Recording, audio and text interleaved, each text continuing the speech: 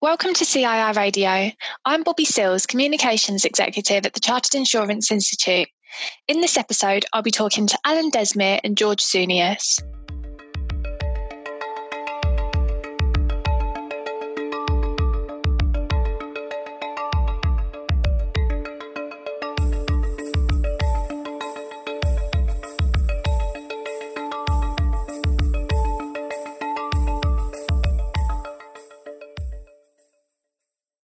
In this episode of the podcast, we're talking about how advisors and insurers can protect their clients from the latest scams.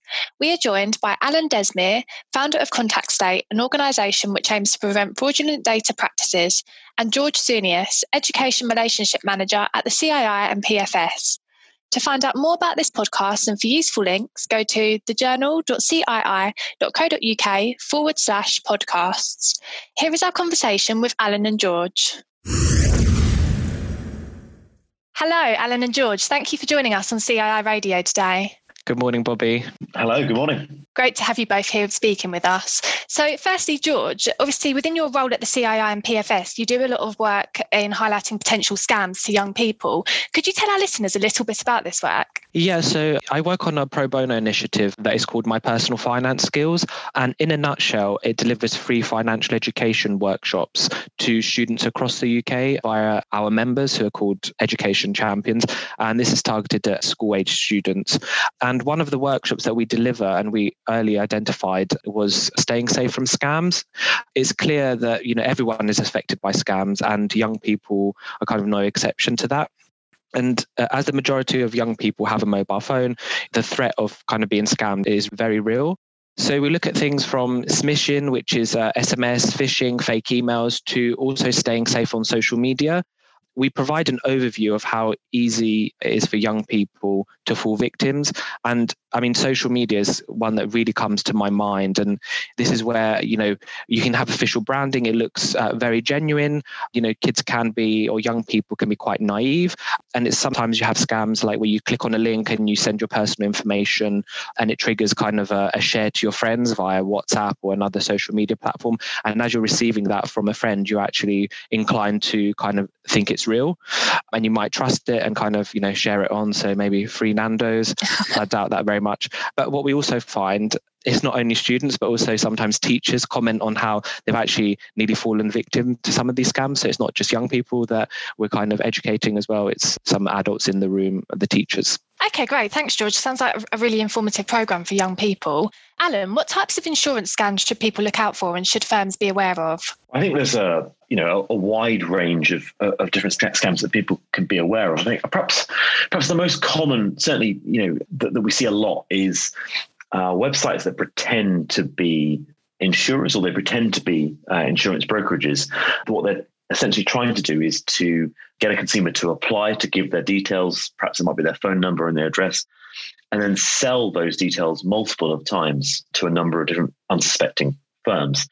So I think one of the things that, the work that I do with clients and a lot of sort of forward-facing work, working with lead generation sites and comparison sites, is to make clear what link they have to the actual process. So if a consumer is, for example, clicking on searching for a brand and sees an advert pop up that is pretending to be from that brand, to then find out, okay, well, where is that business registered? Where is that business? Does it have a relevant ICO number? Is it a directly authorized business?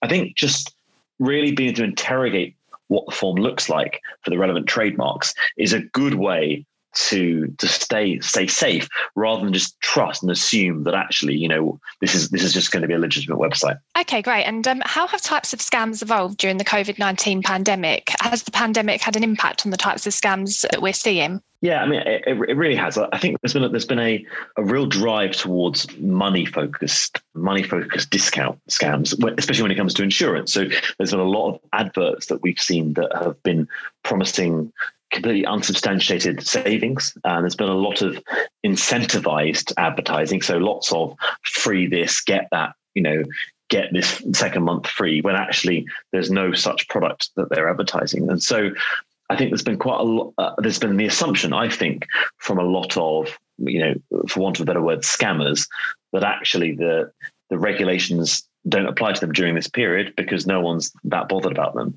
And so I think particularly firms passing themselves off as insurers has been, I mean, you know, up until very recently, you could see quite a lot of that on Google, and you can still see quite a lot of that on Bing, to be honest. So there's been a significant increase in short-termism, this idea that that scammers can simply send a few text messages out and get a load of details in. So it's just a time to be a lot more aware that vulnerable people are being targeted by online advertising. And you spoke about the importance of being vigilant to scams there. How can our listeners keep up to date with potential scams? Well, look, I think there are some great resources. I think the ASA's website, where it consistently challenges advertising that is misleading or unlawful, that's a really good place to start if you think that, for example, an advertiser or an advert might be misleading, because they have a really good search function on that website.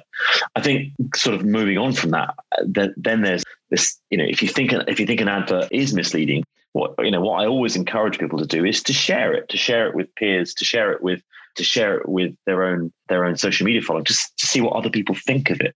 Because it's not just about downright scam adverts. I think the other thing that I'm interested in is adverts that cross the line between being wholly misleading and scam.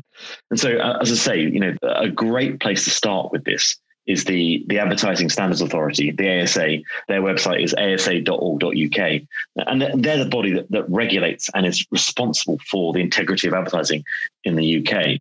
So if you go to their website and have a look and see what rulings they're making, and then if you think actually that an advert is misleading, there's a really quick and easy way to report an advert and have them have a look at it. Okay, great. And what should people look out for when checking if something is a scam? George, if I come to you first. Yeah, sure, definitely. So picking up with what Alan said, I think, the thing about sharing on social media, one of the things for me as well about being up to date is all about awareness and being alert. I just wanted to get that in there. So in terms of people, what should people look out for? So one of the first things that I live by is if it sounds too good to be true, it probably is.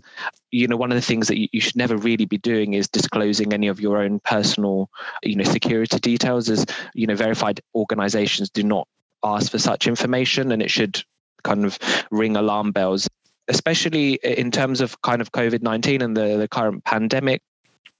Scams and scammers, like to play on fear. So, people are very worried and concerned about their job situation or their current personal situation. So, when you receive a text or perhaps an email, you can always look out for those signs. So it might be a spelling mistake, missing personal information. Again, as Alan mentioned about external links, not all links are bad, but if you are unsure, don't use the link and go separately to the website just to verify the website itself. And the final point is around emails. Now, they are becoming more and more sophisticated, and I recently received an email from a well-known online store that I shop from, and at first glance, it looked genuine. I thought, oh, okay. But however, on closer inspection, when you actually click on the email address it's being sent from, it might say the brand, but actually the email address might be like, XYZ54 at something, and it's definitely not a genuine email. Okay, great. So following on from those tips that you just shared, George, can you share some tips on how firms and clients can be more vigilant to avoid falling victim to scams in the future? Yeah, so a really simple motto that one of our education champions that went into schools actually shared with me, and we've actually put into the program. And if you are listening to this, a bit of a shout out for you. It was to always remember your ABC. So A is always assume it's a scam until you can confirm it's not. B is to always be careful with your personal information. And then C, check before you take any action or respond to anything. That's great. I like that. Alan, have you got anything to add to that? Yeah, I think more broadly, to do with for members of the CII that perhaps have advertising relationships, have lead generation relationships. I think if you're sort of receiving leads from a comparison website or working with someone who's generating new customers, I think the most important thing you can do is to truly understand what the customer journey looks like. If you're just receiving data and you're receiving data and you don't know where it's come from, if you are a firm that's buying that data, you're at risk. And so I think one of the things, really, it really echoes what George has just said. It's taking those extra moments and steps to really understand yourself. Where is this customer coming from? And what does the advert look like? And do I approve of the advert? And I think that's more for firms that are buying adverts and buying leads.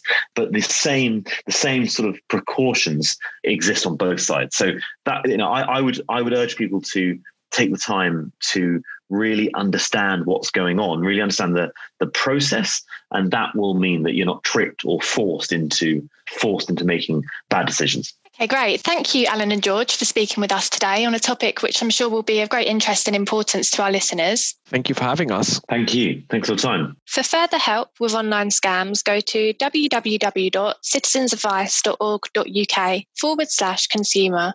And for more information on how the MyPFS Skills programme is helping young people, go to mypersonalfinanceskills.org. Thank you for listening to this episode of CII Radio. To find out more, visit thejournal.cii.co.uk/podcasts or follow us on Twitter at CII Group and PFS Conf. Until next time, stay safe and thank you for listening to CII Radio.